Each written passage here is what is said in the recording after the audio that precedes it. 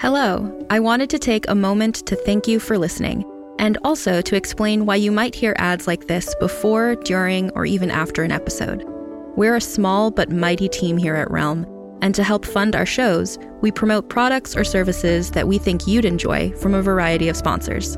If any of our ads interest you, one of the best ways to support us is by visiting the link or using the promo code in the ad. It's pretty much a win-win since you can get some great deals and we can keep making awesome shows like this one. You can also visit realm.fm/partners for more information about our sponsors and how to access the different promotions. Thanks again for joining us in our corner of the universe.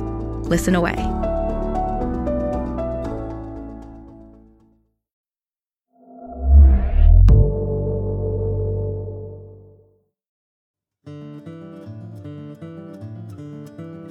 Realm presents Bullet Catcher, Season 2, Episode 1. Beyond Damnation.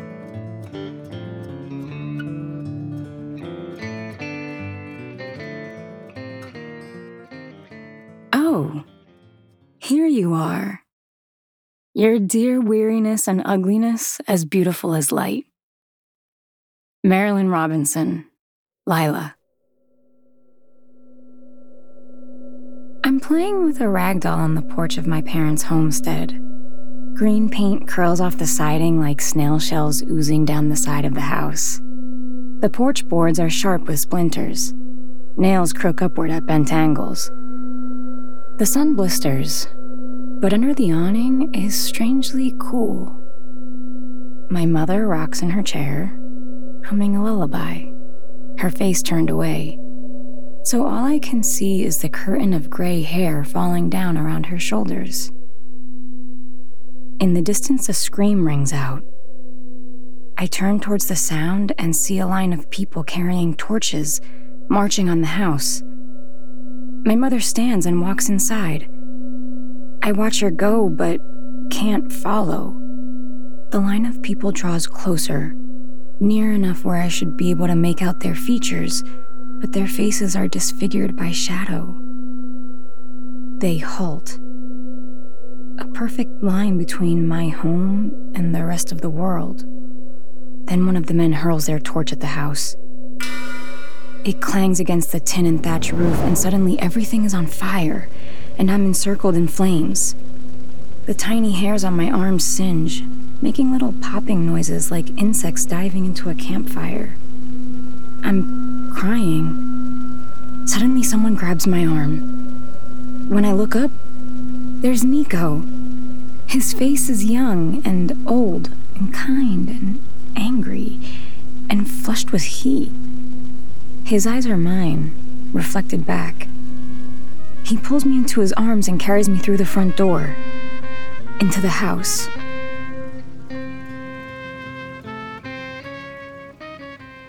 Get up, cub. Lobo's voice rings in my ears. My face is buried in the soft sand, sticking with sweat to my cheeks and forehead. What happened? There were gunslingers. I was on my horse. We were riding fast through a town, who knows the name. And then suddenly I was back home with Nico and the fire. Now here I am on the ground, my lungs shuddering, trying to take in air. Get up now. Lobo's voice again, and then his hands, hauling me off the ground like I was no heavier than a feather, and leading me through the open doors into a building, and pulling me down behind an upended table. Gunfire pops through the air. Splinters shower like sparks overhead and rain down on our heads. Lobo stands, catches a bullet as easy as a boy catching a ball, and hurls it back at the shooter. And for a few moments, the gunfire stops. Look at me, cub. For some reason, I have a hard time doing what he says. He's right here and sounds a million miles away. My gaze wanders around the saloon. The bottles lining the wall behind the bar. The frightened drinkers huddling under the tables. He holds my chin and plants himself in front of me, so I have no choice but to look him in the eye. You took a hit to the head, he says, after examining my eyes. What happened? They shot your horse. Where's Cass? She's not here. She's gone ahead.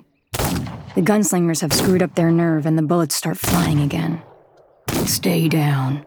You'll be fine in a bit. And if you have to vomit, for heaven's sake, do it away from me. And it's almost like his words remind me that I need to puke. Because a moment later I'm doubled over, puking up water and curdled oatmeal and whatever little else I've eaten, while Lobo leaps over the top of the overturned table and charges the shooters. From my position near the floor, all I hear are the thuds of the gunslingers slumping to the ground and the suddenness of the guns going quiet. And then Lobo's helping me to my feet again. Let's go, Cub. There's a long way still before we rest.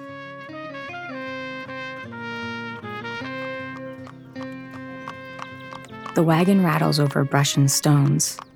A dull lamp casts the cabin in low yellow light. Lobo's tobacco-roughened voice penetrates the gloom. Nearly there. Out the window, I watch the wagon wheels trundle along at the edge of the cliff. Beyond, where the lantern light can't penetrate, the darkness masks the drop down the cliff edge. It was 2 days ago that we stood at the base of the plateau. We had arrived 2 days after our shootout in that small no-name town, and by then my head was finally starting to clear. The town had been so small that there hadn't been a single horse that wasn't too old or bent to ride, and the gunslingers' horses had taken off when their riders fell. It had been a long trudge through the desert, made longer still because of how my head was spinning after my fall. It was early morning, with the sun breaking over the east. I shielded my eyes and searched for the summit, but it was lost in clouds. A waterfall cascaded down one side, collecting in a shallow pond at the bottom, framed with large, water-smoothed rocks, through which a narrow stream zigzagged into the desert. Beside the stream, in the shade of a wilting tree, sat an old man in torn overalls, his mouth hidden behind a bushy yellow-gray beard. He smiled up at us and said, "Take you to the top if you're willing to pay." He pointed to his carriage, harnessed to a skeletal donkey, which grazed on the thin grass sprouting along the bank of the creek.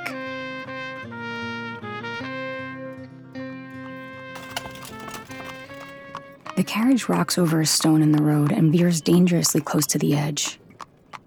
It'll still be dark when we get into town, says Lobo. Do you remember the plan? If there's only 3 steps, can we rightly call it a plan? Good to see you're back to your normal self, he says, without irony. Find Cass, don't be seen, acquire the papers. He stares at me from under the wide brim of his hat. This was your idea. I know. I still remember the argument. It was after we watched the gunslingers haul Nico away. We went back to Cass's place in the oasis to fix things up and bury the dead after the gunslinger attack. I want to save him. I said it just like that. I waited until Lobo had a bunch of nails clamped between his lips, halfway through nailing up a new bit of siding on the bullet-riddled house, so he couldn't just shoot me down. Cass gave me a look with her one good eye and said, "Really?" Lobo spat the nails. Out of the question. Why? He tried to kill us, for one, Cass said. He also saved us. After everything he's done, Lobo said.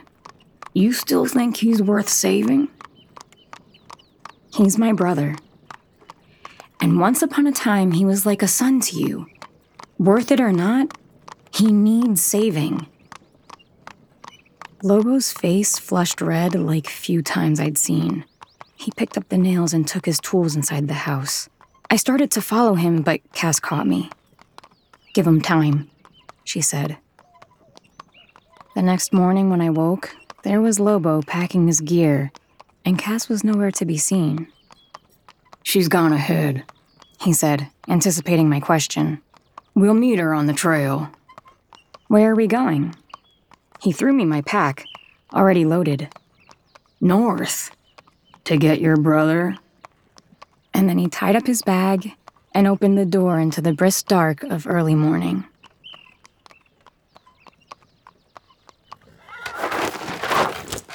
The carriage grinds to a halt. The suddenness sends a jolt through the cabin. Lobo peers out the window into the pitch black. "Stand and deliver," an unseen voice calls out. The door flies open and a pair of hands reaches in, grabs Lobo by his shirt, and pulls him out into the dark. Before I have time to move, a second pair grabs me and hauls me after him.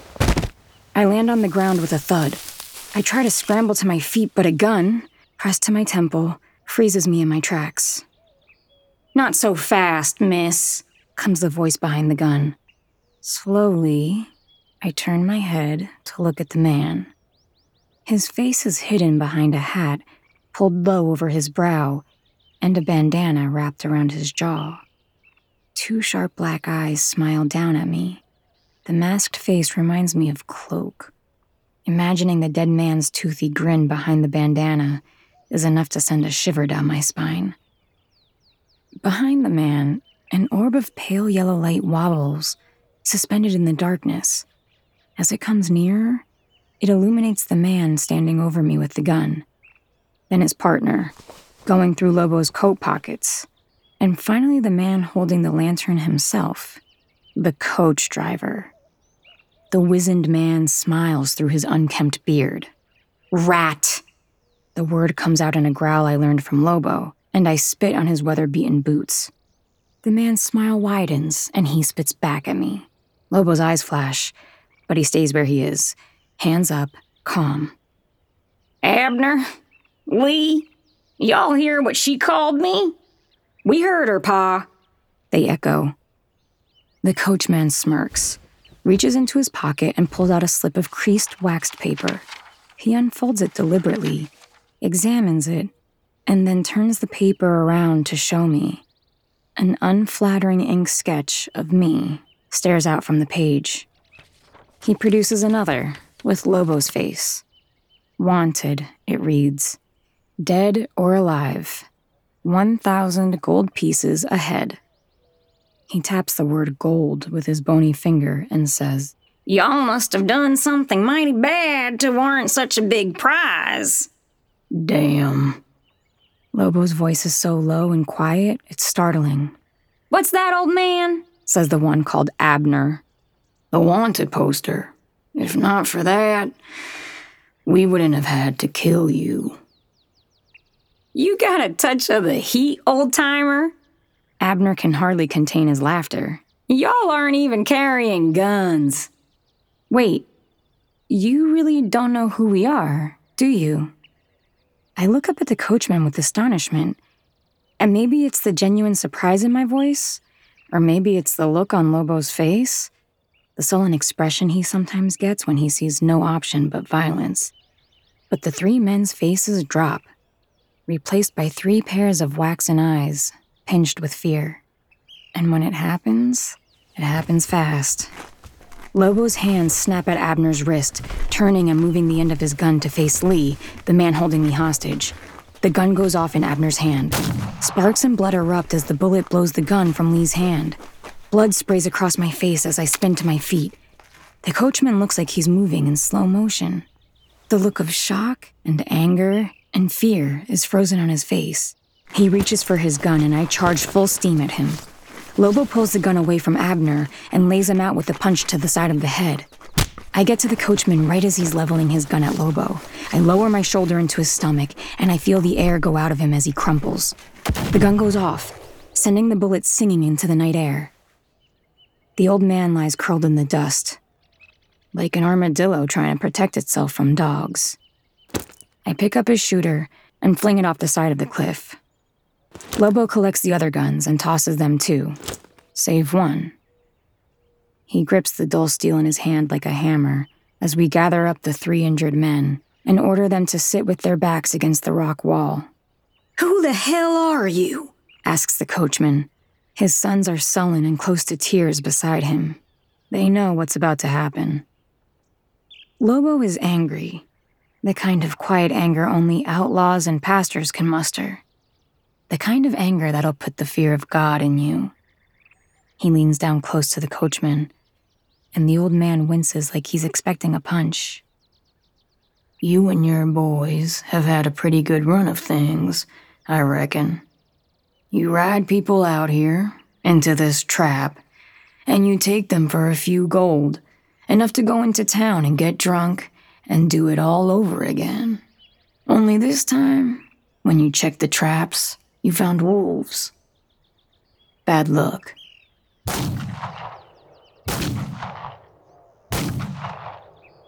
Three shots pierce the night air. Then all is quiet, and the coach rumbles on. I sit in the back while Lobo steers up top. It'll be hours still before morning peeks over the horizon and illuminates the dusky plain below. The desert is its most beautiful at first light, when the air is crimson and gold. 3 more dead. And I find myself asking, for who knows what time, how much a single life is worth. I still don't have an answer, but I can't shake the numbness that has begun to replace the pain of killing.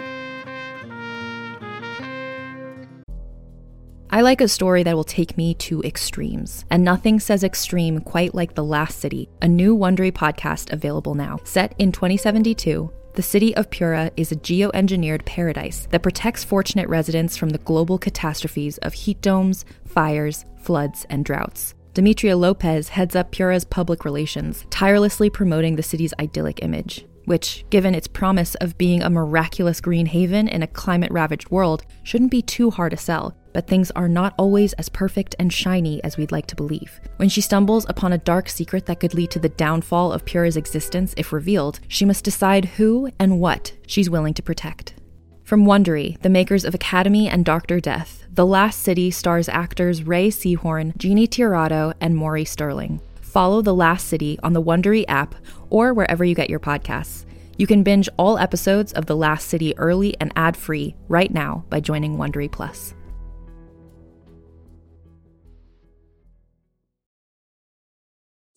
Do you like science fiction? I'm Carrie Bechet, and if you loved movies like Arrival or Interstellar, then you're going to want to check out my podcast, Hypothetical. On Hypothetical, we tell speculative sci-fi stories interwoven with real science. New episodes every Tuesday, available wherever you get podcasts. The ground flattens out and the hard trail softens to loam and grass. The air is heavy, cold, and thick with dew. I pull aside the curtain, and the cabin fills with dull electric light, radiating from the city on the other side of a wide river, which flows to the dam, crenellating the side of the plateau, letting the water down in a trickle, so that from the basin looking up, you'd never know how much water there was up there. Southlanders like me grow up never knowing there's this much water anywhere. Even now, the sight of it leaves me breathless. The city on the far bank is called Damnation. Lobo tells me it's had that name since forever, since long before the Northlanders built the dam. The farthest north Southland town. Lobo steers us away from it, into the cover of a grove of trees. The door to the cabin swings open. Lobo's silhouette stands in the doorway, darkened by the glow of the city behind him.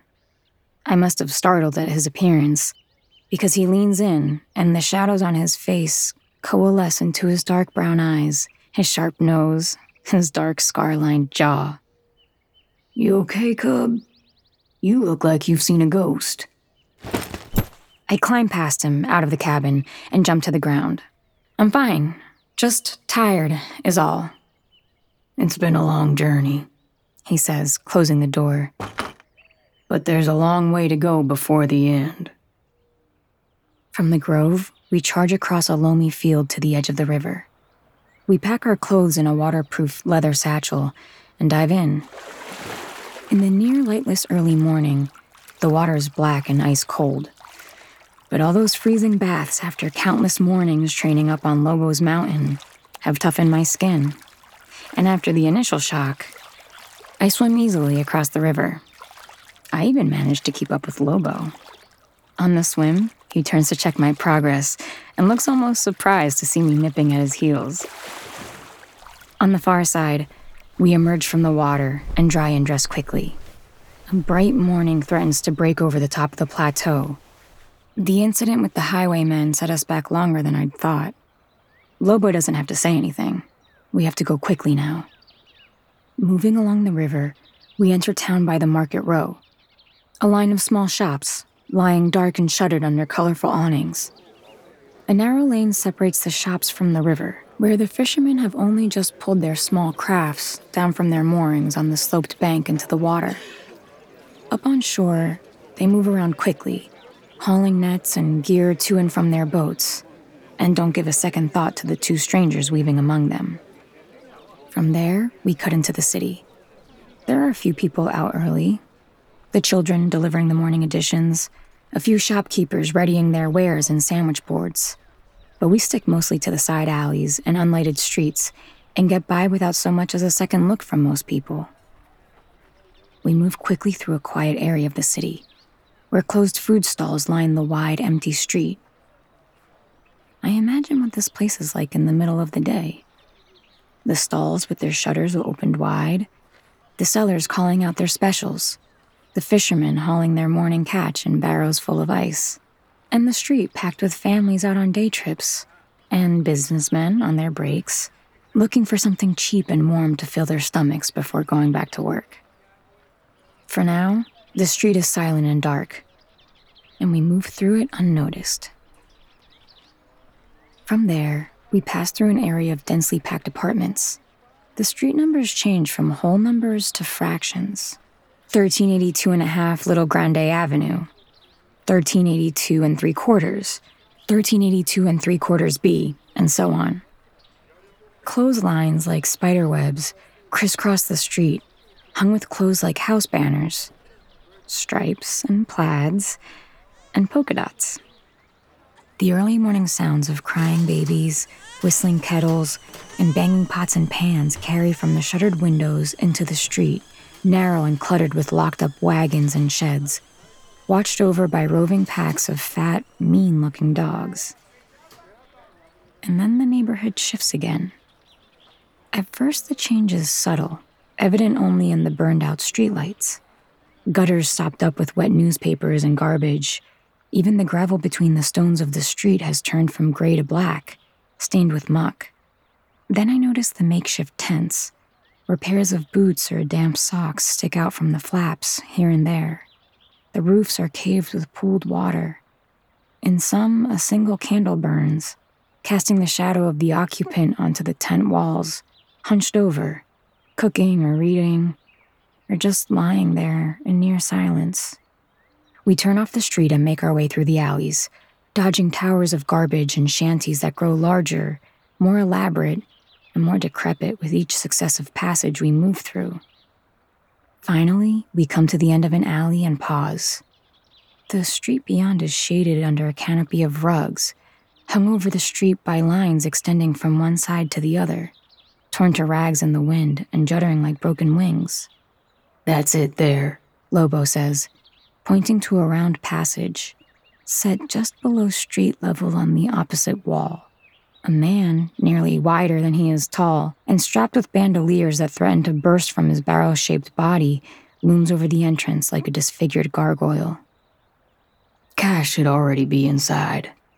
"What are we waiting for?" I say, stepping into the street. Lobo grabs me and pulls me back into the alley. I struggle out of his grip and look up in time to see a pack of official-looking gunslingers, dressed in fine boots and sporting badges, pass by, probably out on their early morning rounds. When they're safely away, Lobo turns me to face him and says, "Cub, I know you're worried about Nico, but rushing headlong into danger won't save him. The gunslinger's waiting for us on the trail, the wanted posters. You know as well as I do that we're being hunted." "Every second we delay is another nail in Nico's coffin," I say, fixing him with a stare I'd learned from him. He leans close to me. His eyes are hard, but not uncaring. "Let me tell you the hard truth you already know, but refuse to admit to yourself," he says. "If they took your brother away simply to execute him, then he's already dead." "You don't know that." "Yes, I do. And so do you." Then he straightens up and puts his hand on my shoulder. But if he's alive, we'll get him. No matter what. I promise. I never know what to say when Lobo speaks to me like this, like a parent. So I swallow my words and give him a quick nod. When he turns away, I quickly wipe away the tears that had threatened to spill over a moment ago. We wait until the street is clear. Then we dart from the alley toward the darkened passage. The guard gives us the eye as we approach and holds up his hand to stop us. He looks us up and down, then pointing at me says, "Kinda young, don't you think?" Lobo opens his mouth to speak, but I beat him to the punch. "What business is my age to you?" The guard holds up his hands mockingly. "None at all, miss. None at all." He steps aside and waves us in, and just like that, forgets about us. From what Lobo has told me, this is the kind of place where the guards are paid to not remember faces. That alone makes it perfect for criminals and people like us to gather. We descend a flight of steps, leading us deep under the streets. We push aside successions of thin curtains through which diffused light glows, emanating from somewhere deeper in the cave-like place. A sickly sweet smell wafts from behind the curtains and grows stronger the deeper we press, until the passage finally opens up into a dank lair, filled with smoke and the sounds of a guitarist clumsily strumming her instrument. Large, stained pillows line the edges of the floor and pool together around huge glass jars filled with water, from which rubber pipes spring like spider legs. The den's lazing occupants lounge on the pillows, now and again propping themselves up enough to draw a mouthful of smoke from one of the pipes, before sinking back down to the bed of pillows, where they seem to melt into the floor. The low-arched ceiling, composed of dark stone, gives the impression of a crypt or sewer. We step across the pillows, as well as the arms and legs of the half-slumbering people, and approach the bar. The bartender leans in and says in a low, quiet voice, "What's your poison?" "We're looking for someone. A woman, one eye, silver hair, real mean." "I know the one," he says, grimacing, as if recalling an argument. "She's waiting for y'all in the back."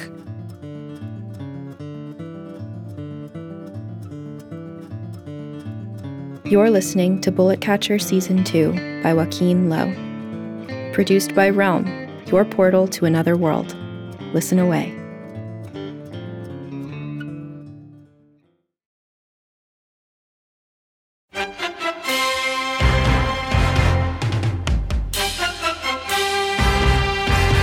Hello, friends. This is Mark Nell, executive producer of the Table Read podcast, where imagination meets performance.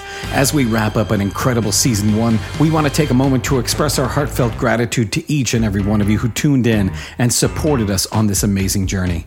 Season 1 was nothing short of extraordinary. We delved into captivating scripts that transported us to worlds beyond our imagination, thanks to the brilliant writers who delivered these works. But what really brought these stories to life were the talents of our amazing actors. But wait, the excitement doesn't end there. As we bid farewell to Season 1, we are thrilled to announce the launch of Season 2. Get ready for more gripping narratives, more unforgettable characters, and more mesmerizing performances that will keep you on the edge of your seat. We have some big surprises coming. The Force will definitely be with you. So stay tuned, stay engaged, and most importantly, stay excited. From all of us at the Table Read podcast, thank you, and let's make Season 2 even more memorable together.